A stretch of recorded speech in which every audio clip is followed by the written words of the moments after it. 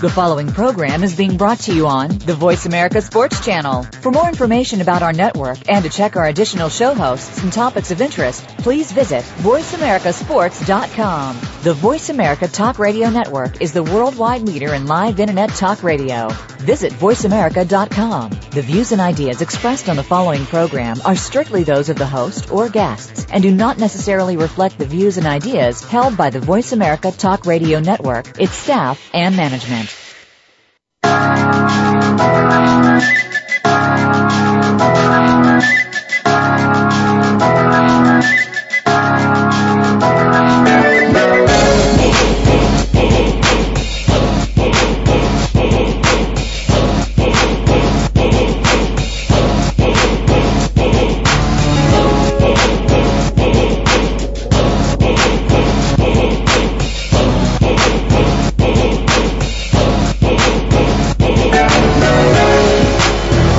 You hear that music, you know the show. You listen to Rail of Sports on the Voice America Network. I'm in Phoenix, living like it matters.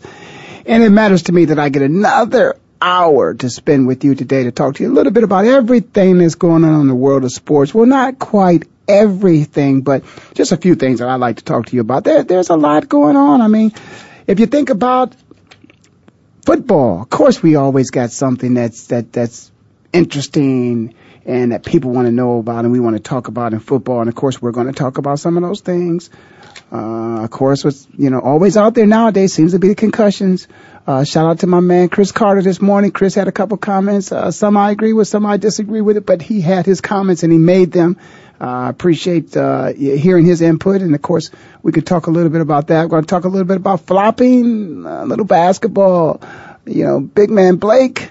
Hey, you can be big, you can be strong, you can be smart, you can be intelligent, and he's playing the game between his ears and not just, on his feet. So, we're going to talk a little bit about that. And, and the Knicks, listen, the Knicks is, they got something they're trying to deal with now, and the season's not even, season could be over for them, but we don't know. We'll see if LeBron and the boys are able to close things out. But certainly, hey, should they bring Phil Jackson back? And by the way, Phil coming back, if he wants to come back, hey, Mike, come on, Jordan, you need a coach. I know it's not New York, and I know there's some ties there with Phil in New York, but come on, aren't there ties there with Mike and Phil? Hey, I'm just saying, you never know. But I want to start off the show a little, I'm going to go back in time, if you will, because I just didn't feel that I took the time out to pay the respects to a man that I admired, that I paid to watch play for many years. Certainly who I think is a Hall of Famer, first ballot Hall of Famer, when that time arrives for him. And that's Brian Dawkins. To me, Brian is old school football. Brian's only played a couple years with the new rules.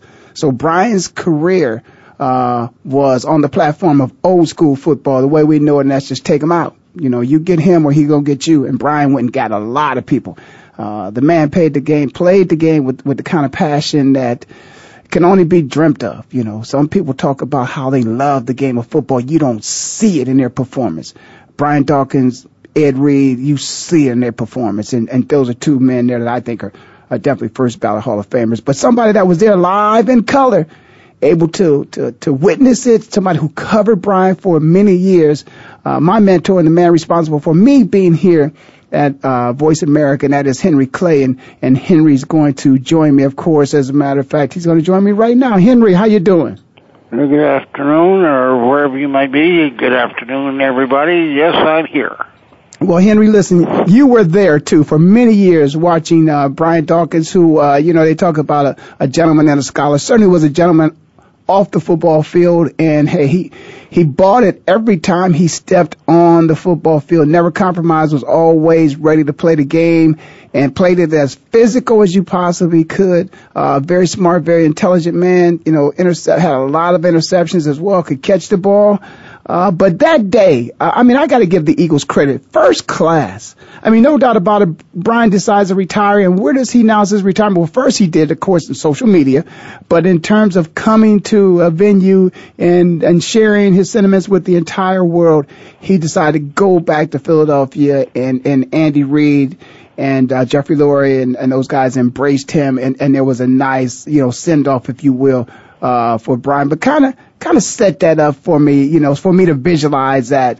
Were there other people there in the audience feeling like we did, like, hey, there's no doubt about it, we're looking at a first class, first ballot Hall of Famer here, and let's just sit back and listen to what Brian has to say? Well, the first of all, they did have it at the NovaCare complex, which is their training facility. The auditorium was well past capacity. If the fire marshal had come in and counted noses, he would have been a very unhappy camper. As long as they could get another body in, they did. They could have sold out Lincoln Financial Field very easily, because Brian Dawkins brought to Philadelphia the ultimate Philadelphia athlete. This is a blue-collar town. People work from their lunch boxes. They bring their lunch box to work. They work hard. They eat their lunch, and they work hard again, and that's what he did. He was in the office watching film, working with the training staff, working with the coaching staff before anybody else, and he was the last to leave. You would go by the complex, and there would be Brian's car sitting there all alone in the parking lot. And that's what the fans learned to love. You said he was a first ballot Hall of Famer.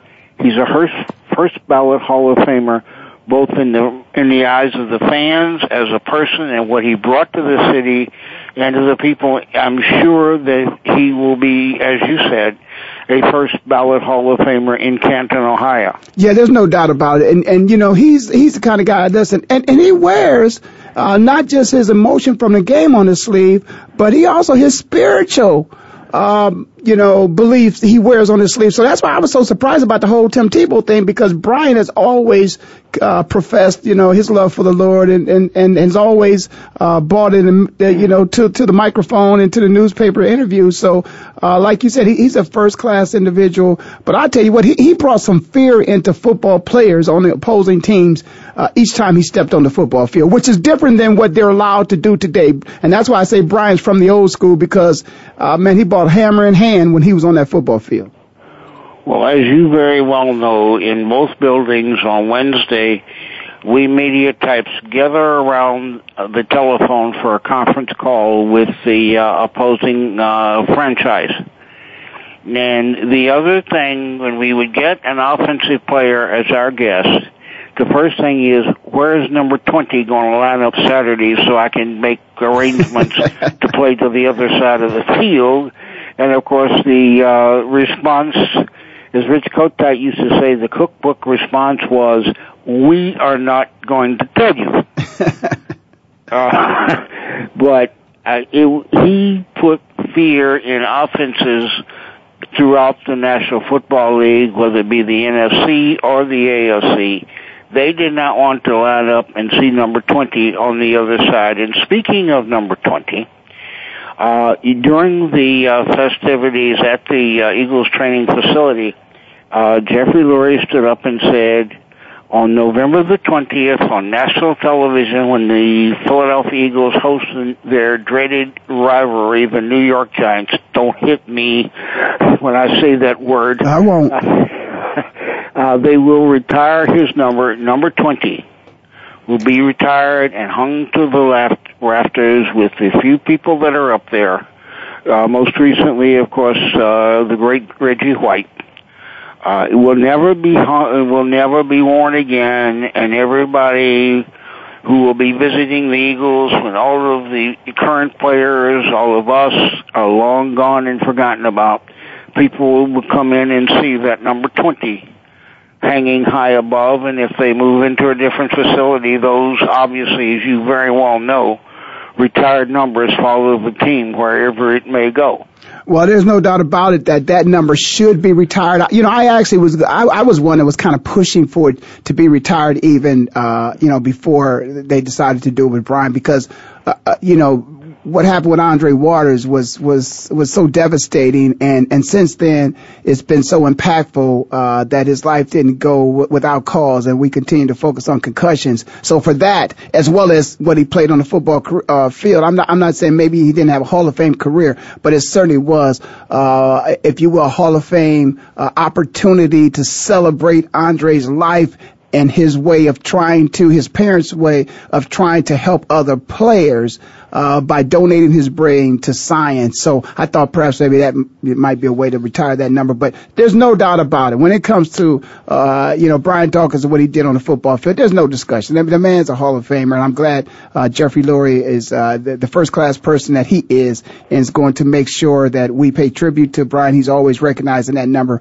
will never be worn again. So give me some idea for Brian when he was there. He's an emotional man. I know it was hard for him to keep his composure as he tried to make it through one sentence after the other sentence. Did he talk about any special moments for him? Did he talk about being drafted by the Philadelphia Eagles? I can certainly say this, and I say this, from my own experience, to play football for the Philadelphia Eagles. That's one thing about, that secondary has always been a very good and a very physical, secondary. I think before I came to the Philadelphia Eagles in 1981, of course, Randy Logan had been an all-pro player for many years. Roy Neal Young continued on with that. Wes Hopkins continued on with that. Brian Dawes. So you always know you're going to face a good secondary when you go in there play against the Philadelphia Eagles. How did Brian express his emotion or his feeling about being a part of the Philadelphia Eagles? He adjusted very emotionally, as you just alluded to. After he got through the normal things of thanking Jeff Lurie, and I'm not saying anything negative about this. He thanked Mr. Lurie, he thanked Andy Reid, but then he said, "Here's where I became a man." And you could at that point heard a pin drop on the carpet that sounded like an H-bomb, because what's going to happen? He said, "A man arrived at this building by the name of Jim Johnson, and I became a man." Wow. He said that after our first meeting, we were all not very happy because of what Jim had said that he wanted us to achieve. And then he said, we could not wait after our first couple of practices and then our first trip to Lehigh. We could not wait to do what Jim Johnson wanted us to do because he taught us how to be winners. He said that we all looked when he drew the first X's nose on the chalkboard with all of these blitzes. We looked and said, we can't do it. Then he said, we did do it. And he gave many, many thanks to Jim Johnson about his growth as a player and as a person. And when you go back and you look at the defenses prior to Jim Johnson arriving on the scene, it was just a defense. But when Jim Johnson got his program and the players that he wanted to orchestrate his program, you knew that this was something special. Yeah, there's no doubt about it. And as a matter of fact, just a couple of weeks ago, I had the fun. I'm going to say, because it was a lot of fun. I had a lot of fun in talking on the phone with Bobby Taylor, and I remember talking to Bobby and just talking about how much easier it is to be a great corner when you know you have a great safety in the back. And so, of course, you got Troy Vincent and you got Bobby Taylor and then you got Brian Dawkins back there. I mean, when you think about some secondaries, and that's why I think Jimmy Johnson, with what he had, I think he thought there was anything in the world, he could do anything in the world that he wanted to, because he had great athletes back there, but he had the great athletes in the position of which I'm going to ask you to do some things that the average person, the expectations wouldn't be there to think that we could actually do this. But I know how good you guys can be, and I'm going to challenge you to do some things that other people would never imagine to do. And they carried it out. And that's what coaches do. Coaches see potential inside of players, and they're able to push them to the point where they perform beyond even what they think they can do. He did. He had this defense thinking that he could run through any brick wall in America. Just put it up there. We'll run right through it. There's no big deal. Jim said for us to do it, we're going to do it. And when the word got out how good this defense was, people started to say, well, wait a minute, how do we prepare our players? The funny thing is, you couldn't. You could come in here with a basic offense because nobody knew what Jim Johnson would begin teaching on Wednesday and put in place by the end of the working day on Friday. We would go to practice and we would see one thing, and then on Sunday, we would see some different wrinkles that he had put in from when we can only watch practice on Friday. We would see different things that we saw on Friday on Sunday. He would add a few wrinkles because the TV people were there. And as you very well know, the TV people, after they watch practice, they tape those Sunday shows, and some of the information leaks out. Some of it's taken in what we call teases of look at what the Eagles are going to do Sunday. Stay tuned here to this station or this network, and you will see this. Well, Jim Johnson would change that. Well, hey, Henry, I'll tell you what, I'm going to have to change up just a little bit. I'm going to have to take a break. You listen to Ray Elder Sports on the Voice America Network. I'm in Phoenix and living like it matters. My mentor, Henry Clay, right here, been covering the Eagles for a long time. Really appreciate his insight. He's going to give us some more on the other side of break. We'll be right back.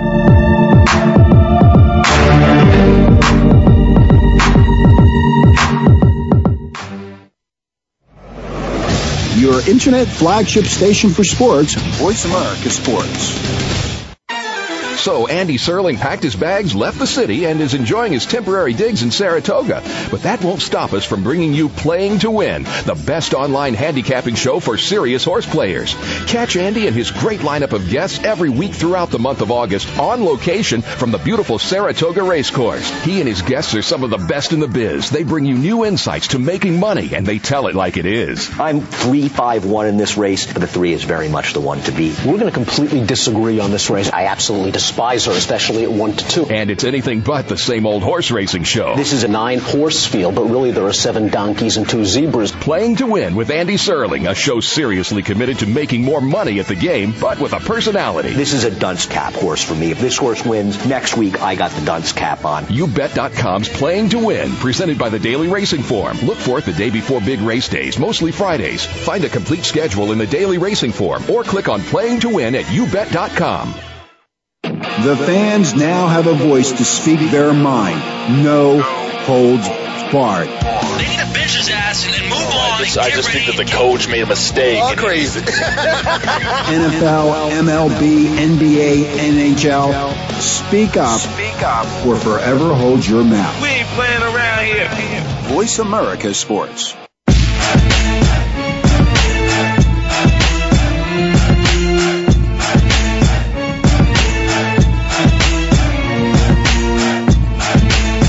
Okay, we're back.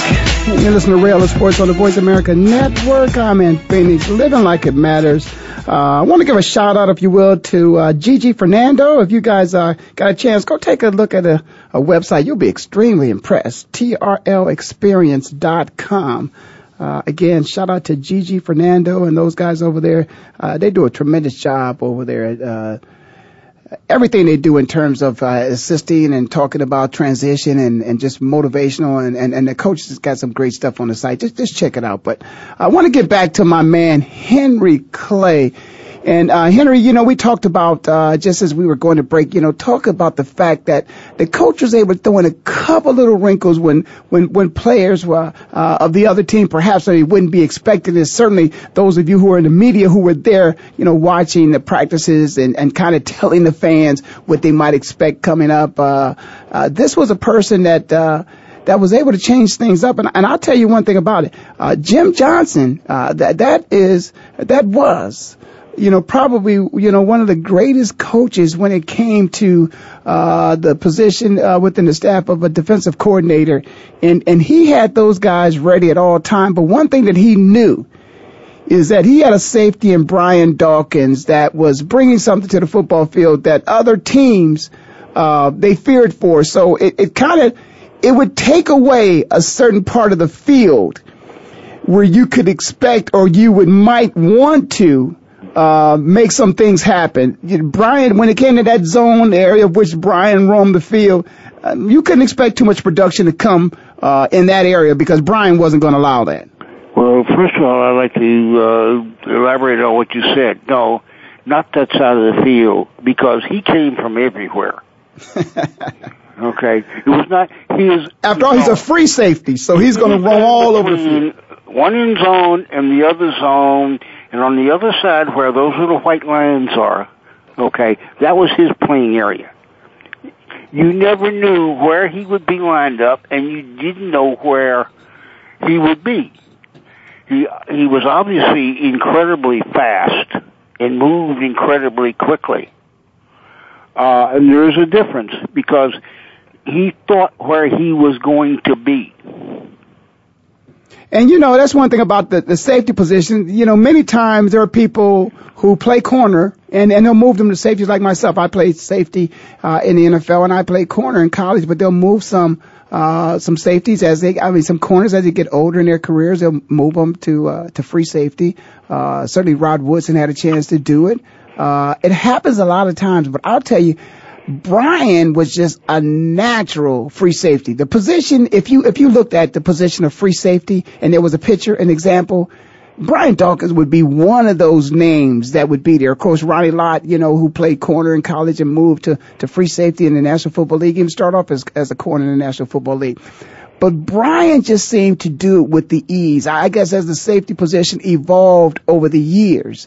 And let's talk about this now, because that was a position that a lot of times you didn't see people that looked like Brian playing that position. But this was a man that he was the quarterback, if you will, on that defensive side of the ball, and made some defensive calls and blitzed the quarterback as well as Lawrence Taylor used to blitz the quarterback. That is the reason I said. You say this was his area. No, anywhere between the lines, all four of them, he would be there if the ball was there or if the ball was going there, whether it be down the field, across the field, or just right up the middle. I think if you went back and went through the Eagles stat book, you will find that he had as many running play tackles as anybody on that team. Well, let me ask you this, Henry. Brian, certainly you and I know the name. And I imagine football fans, the real football fans, across the country know the name Brian Dawkins. It's because of what he did on the football field. But why is it that Brian Dawkins was not, paced across televisions across America all the time? Why is it that the good guys many times don't show up and don't get the extra perks that go along with being a great football? You always hear those sad stories about those who tarnish the brand. But here's somebody who's polishing the brand, and yet still he doesn't get all the things that he should get off the field. I'm going to answer that and get myself in big trouble. But what I'm going to say is, he brought the epitome of a professional. And just why you said that, only football fans knew that. The other people who get this, because they are out there doing the finger popping and the other things, they get seen, so people think that they are personalities. Yeah, but I'll tell you what, and Brian, other than Ray Lewis, I don't think anybody had an entrance, if you will, into the arena better than the one that Brian had. I think Brian goes hand in hand with Ray Lewis in terms of pounding their chest and getting ready for the football game. And they still couldn't find a way to market him the way they should have. He certainly should have been the face of the franchise, if you will, for the Philadelphia Eagles beyond the city of Philadelphia. Oh, again, like I said, he was a humble man, he was a family man, and he was a Christian man. Exactly, and still is. We're talking about somebody who 9 Pro Bowls at free safety, 9 Pro Bowls. Of course, a part of the Eagles, all-decade team. And a man that, again, he's the kind of person that you want to represent your brand. And I'm excited about that. But let me just say this. How classy of that was it of the Philadelphia Eagles to have him, come into Philadelphia?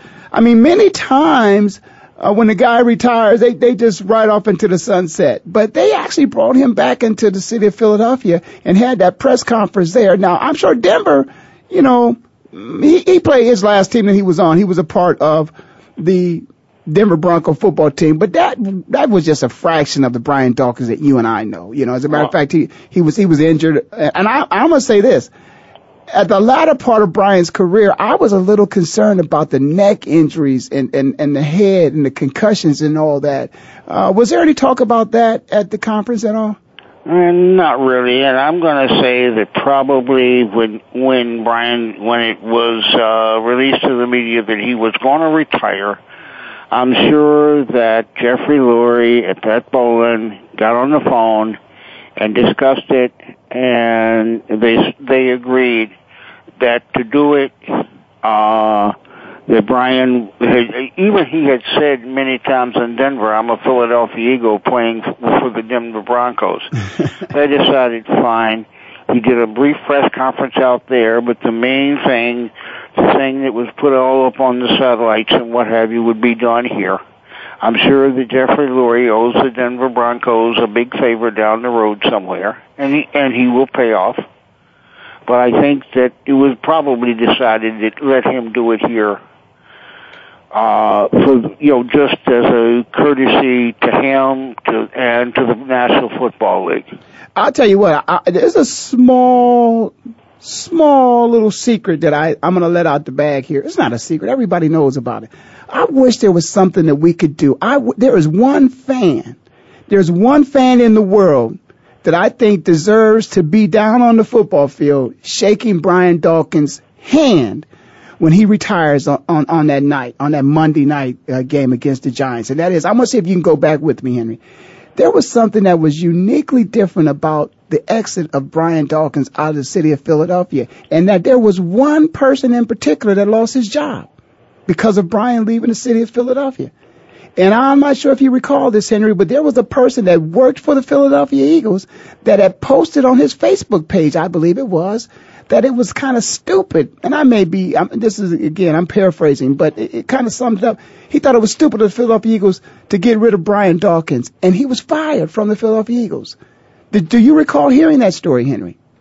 Go ahead. I'll let you tell it. Yeah, well, and it's one of those kind of things. Whereas we kind of thought it was like a kind of an oxymoron. It's like, come on, really, this is just the birth, if you will, of social media, and you want us to express our comments and you want us to say things, but that person lost his job. So whoever that person is out there, and I'm not the only one that remembers that. As a matter of fact, if somebody else remembers the story or can grab it off of an article out there about it, call me here at 888-346-9144, and maybe we'll talk a little bit more about that guy, and we'll see if we can get that person a ticket to the game that night. But certainly, that is a fan that I think deserves to be there, because after all, that's what they are. It is short of fanatical, and that's what fans are when it comes to people who support players that they believe in. And this was a person that just did not believe that we should have let Brian Dawkins go. And I'm going to say this.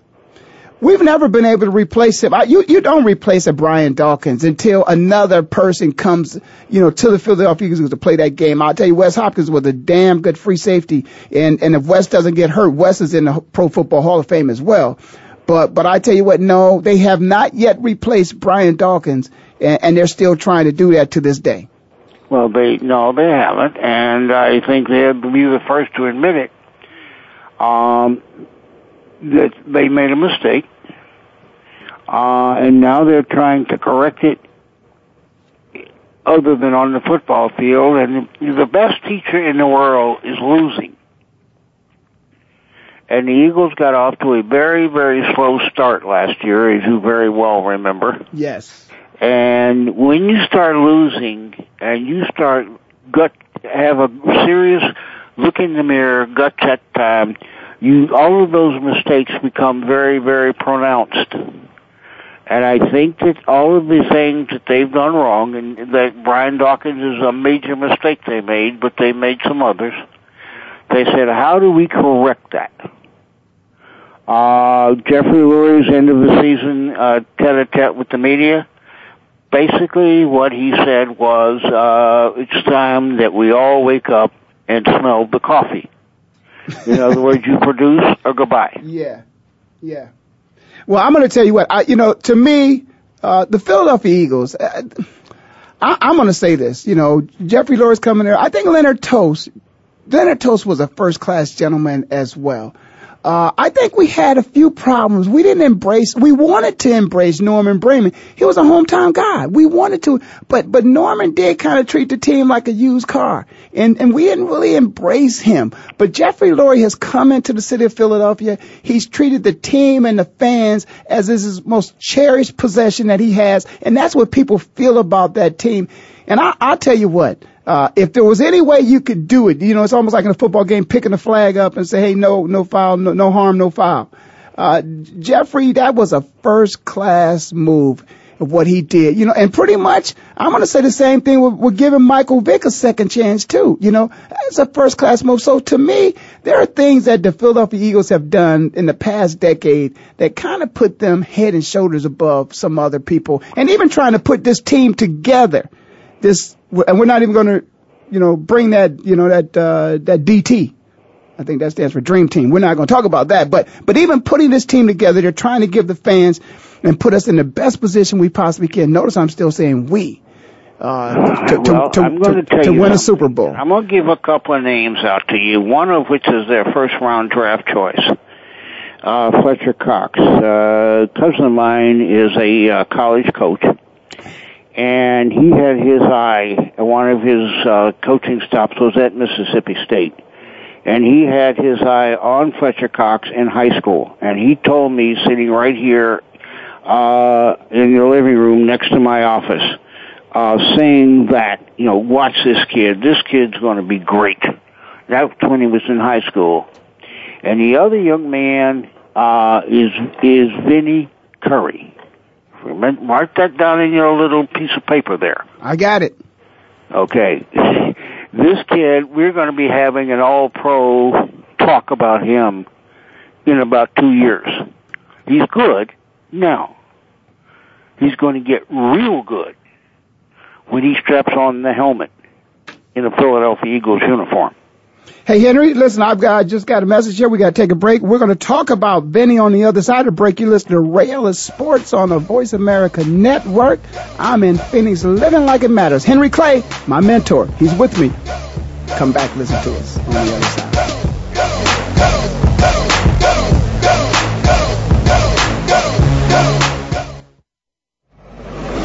Your internet flagship station for sports, Voice America Sports. So Andy Serling packed his bags, left the city, and is enjoying his temporary digs in Saratoga. But that won't stop us from bringing you Playing to Win, the best online handicapping show for serious horse players. Catch Andy and his great lineup of guests every week throughout the month of August on location from the beautiful Saratoga Racecourse. He and his guests are some of the best in the biz. They bring you new insights to making money, and they tell it like it is. I'm 3-5-1 in this race, but the 3 is very much the one to beat. We're going to completely disagree on this race. I absolutely despise her, especially at 1-2. And it's anything but the same old horse racing show. This is a 9-horse field, but really there are 7 donkeys and 2 zebras. Playing to Win with Andy Serling, a show seriously committed to making more money at the game, but with a personality. This is a dunce cap horse for me. If this horse wins, next week I got the dunce cap on. YouBet.com's Playing to Win, presented by the Daily Racing Form. Look for it the day before big race days, mostly Fridays. Find a complete schedule in the Daily Racing Form or click on Playing to Win at YouBet.com. You may not know all their names, but you certainly know what they did. They helped make this game into what it is today. Now we can do more to help them. The NFL Alumni Association is proud to assist our retired players to help make their lives better today and tomorrow. To learn more, please visit NFLalumni.org. Your internet flagship station for sports, Voice America Sports.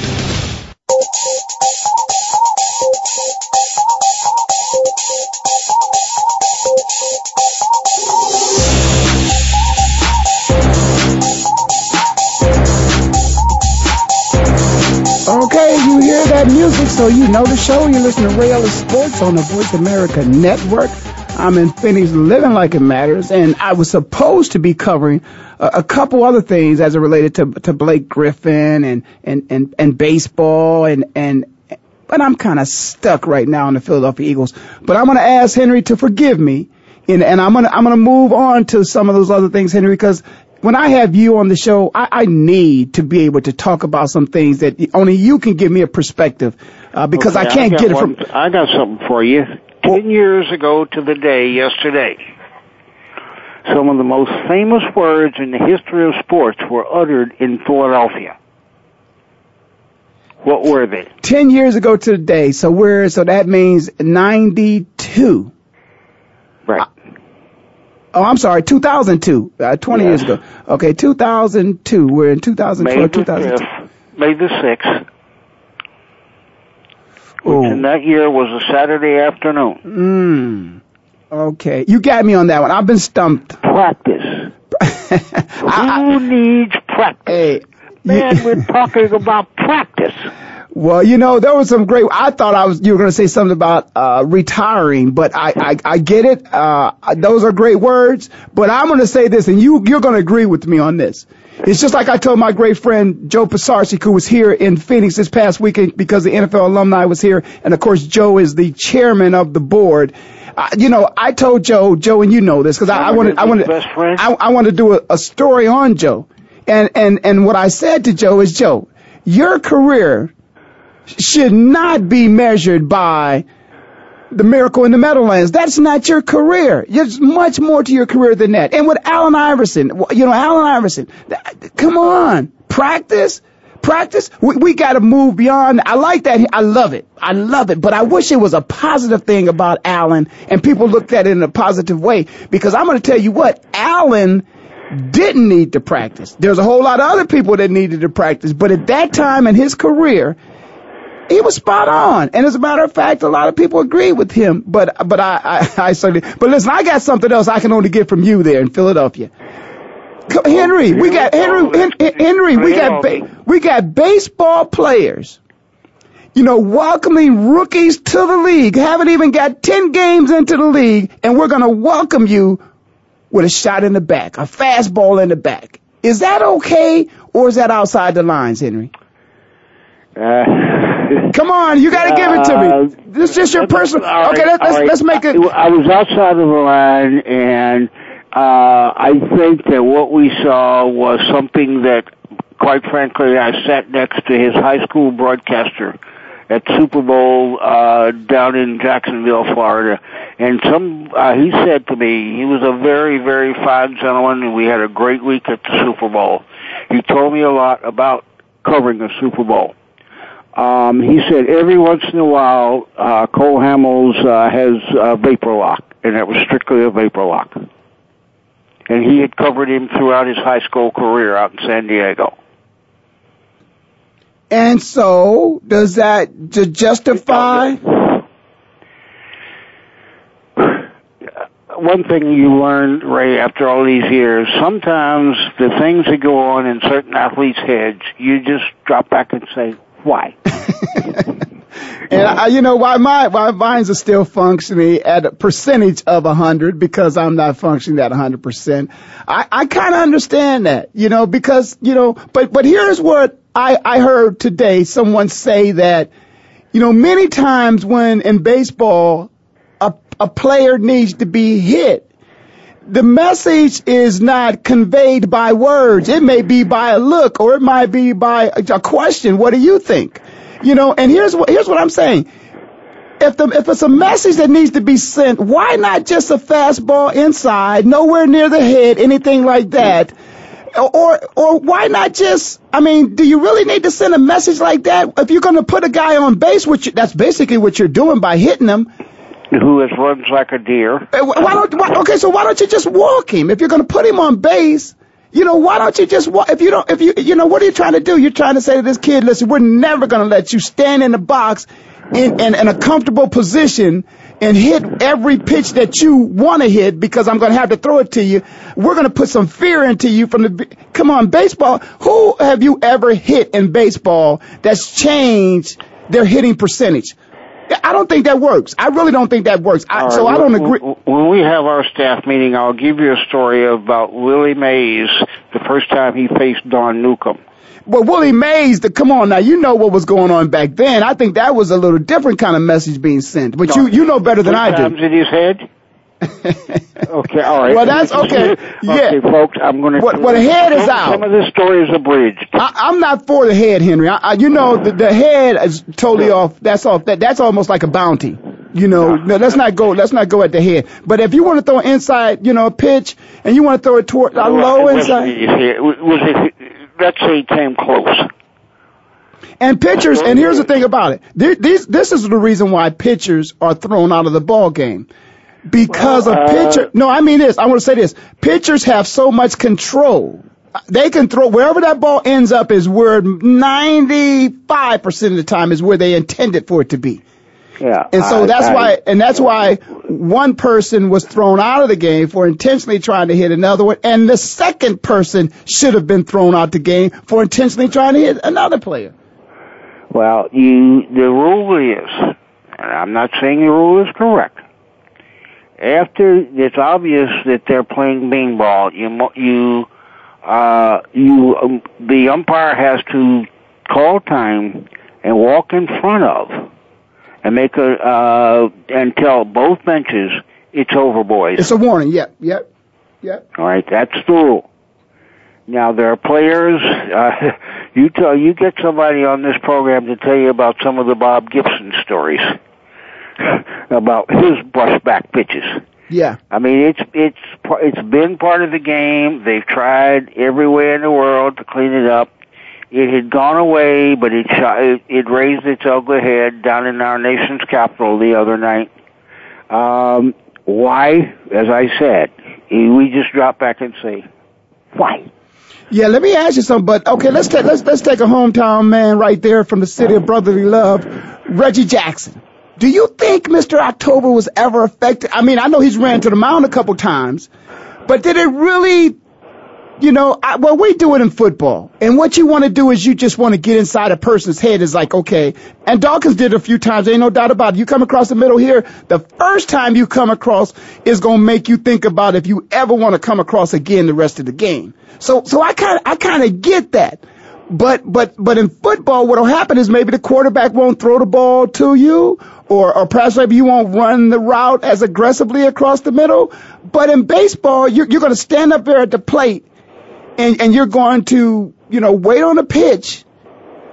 But I guess psychologically what's going to happen, it's been a long time since I ever played baseball, is you are thinking, he might throw that ball at me again. And so so mentally, yeah, I think it does factor in. Well, but here's what I don't think. I don't think you should. Here's what I don't think. I think that, listen, if you don't want to pitch to the guy and you're going to put him on base, just don't pitch to him. Don't hit him. That's my point. Don't hit him with the ball. If you don't want to pitch to him, just walk him. The same thing's going to happen. He's just going to go to first base. Yeah, well, part of this was frustration. This team is totally frustrated. The Phillies are frustrated already? Oh, yeah. I mean, they are a frustrated bunch. One, it's obvious that there were some problems that were not ironed out in Florida. There's some problems that I'm not even sure the Phillies have the answer to, about why some players didn't show up in the best of health. And I think that right now, to go into a team that you have dominated over the years, all right, and have them in first place, you're in last place. in front of their crowd, and they have a problem drawing people there. Half the crowd, more than half the crowd, which was 34,968, I think. More than half of that crowd was from Philadelphia. What went through his head when he went out there? Like I said, it's just one of those moments in sports, and you say, why? Yeah, and for a 19-year-old kid, you know, I could see the older guys playing games with each other. I certainly can. But, you know, that's a young kid. 19 years old, you know, baseball is one of the few sports, with the exception of basketball, it used to be that way. But now you can come into basketball probably at about 19 years old. If you graduate from high school at 18, you go to college for 1 year. One and you're in. One and done, so you're in the pros. Baseball, obviously, you know, you can go straight into pros if you're that good out of high school. And to be up against some of the best pitchers in the world, it's got to be a little intimidating. And I just think that, hey, this is, you know, it's a young kid. Let's not do that to him, you know, and destroy a career, because it's part of baseball. The better the talent is on the field, the better it is for baseball. And then I understand the pitcher psychology. Listen, I don't want this kid to hit off of me. I don't want him to hit a single. I don't want him to hit a home run. I don't want a double, triple. I want to put some fear in him. But don't hit him. Other ways. Yeah, exactly. Other ways to do it. You know, well, you don't throw it. You throw at his knee knowing he's going to get out of there. Right? You throw inside at his knees. Nobody would have said nothing, because he would have jumped out of the way. How long was the suspension, Henry? He's done until Sunday. Now, do you think that's long enough? I mean, if you're going to let's think about this. Because a baseball can hurt you. Okay, so if we're thinking about the safety of football and hockey and other sports, you know, we're thinking about bounties. When somebody intentionally tries to throw a ball at you at 100, okay, let's say 90 miles an hour. 94. 94, exactly. Okay. Come on, that could be damage.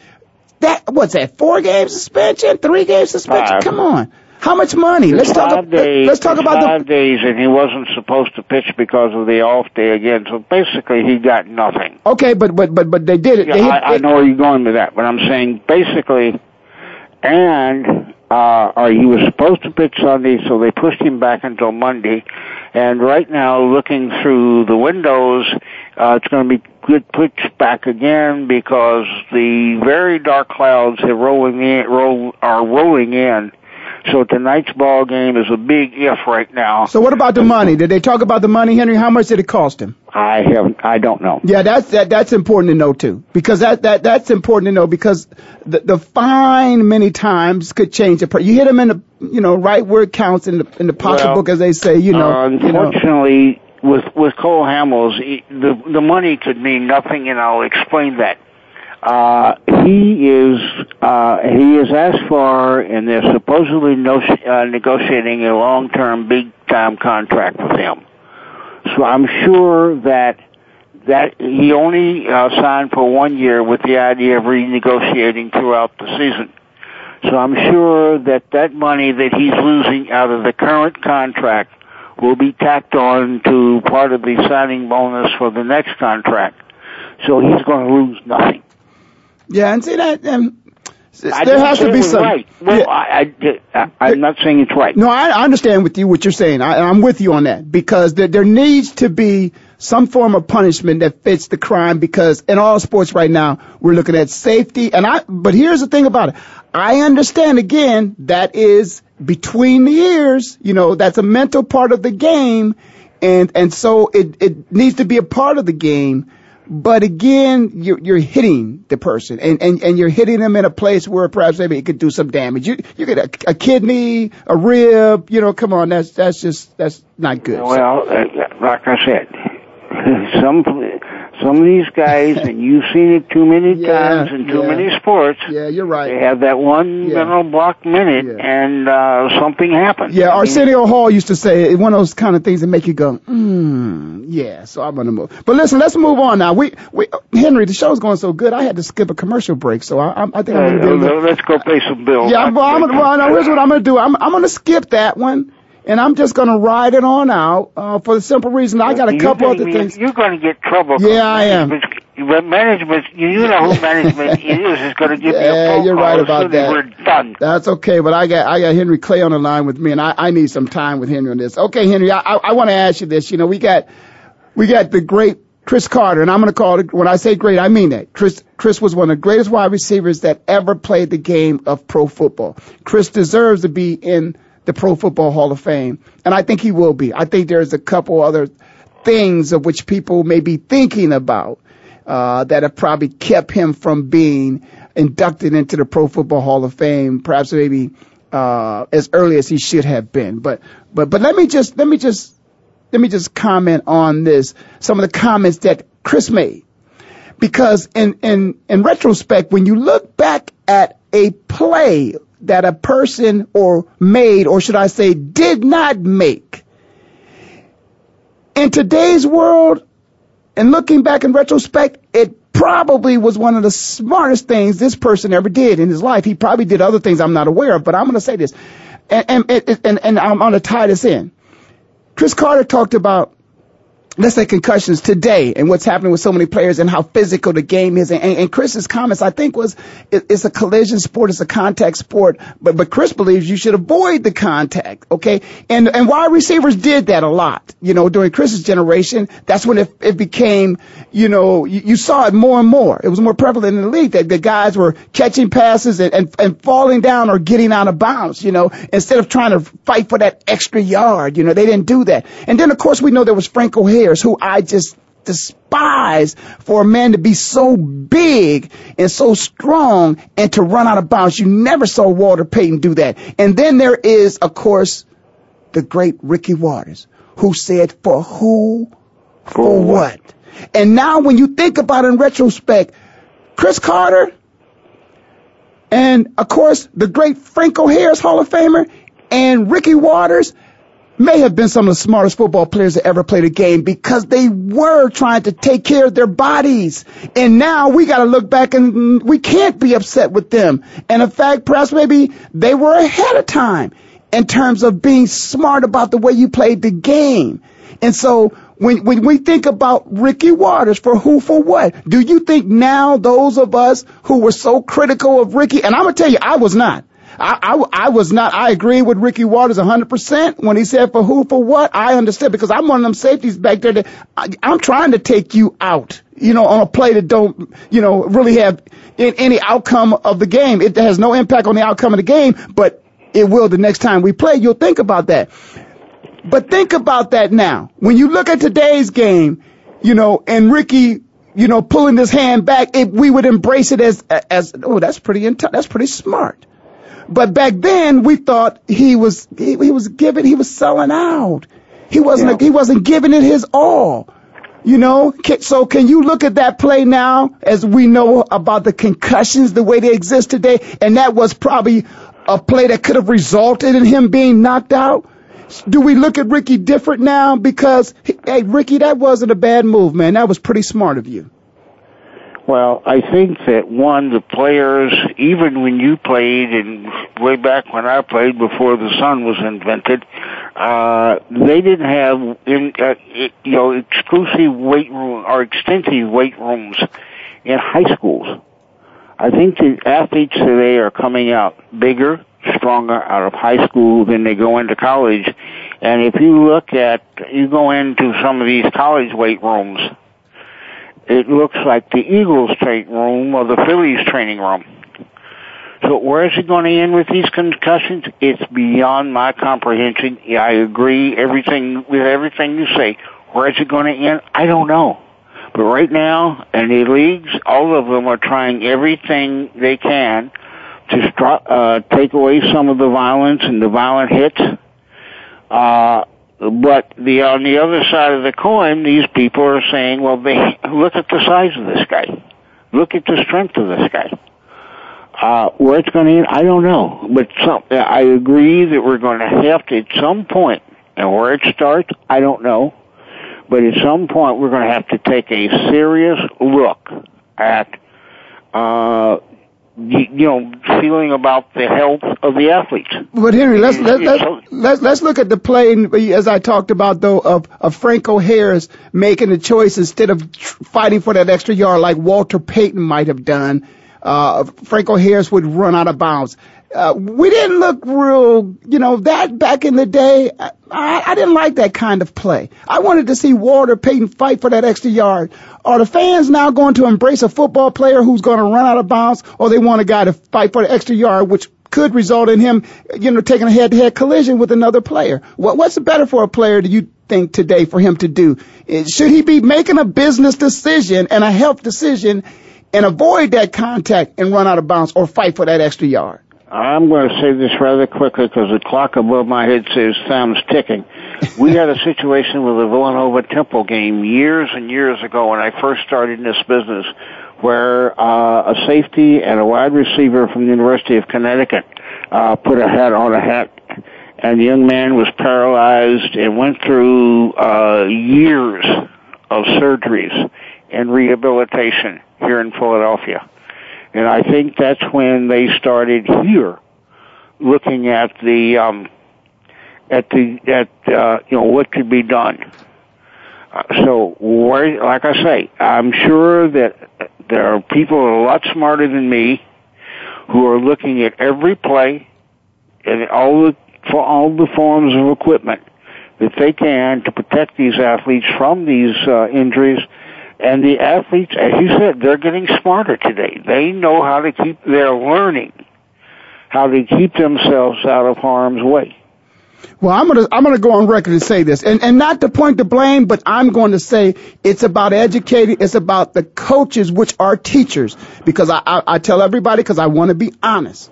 When I was at The Ohio State University, Pete Carroll came in with a video that he wanted us to watch, and it was like this. You hit him in the face. If you don't hit him in the face, Pete's not happy. And Pete Carroll's not the kind of guy you don't want to make him happy. You want to keep him happy. And that's the way you were taught. So I'm going to put the onus on the coaches, early intervention, to start teaching these kids how to tackle in a way of which you're not going to go head to head. But I'm never going to really like that guy who won't fight for the extra yard, but I'm going to embrace him, and I'm going to appreciate the fact that he's being smart and he's looking out for his health. But I love the game of football. I don't want it to change too much more.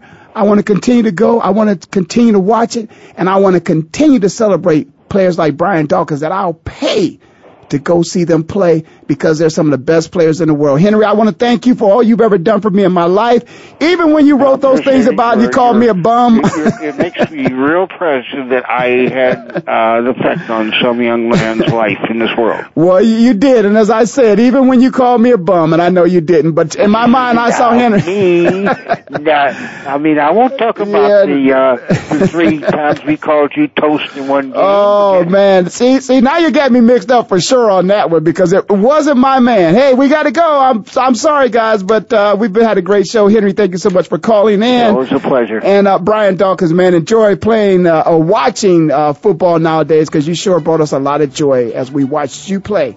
So as always, I'll see you next time, which will be the best time.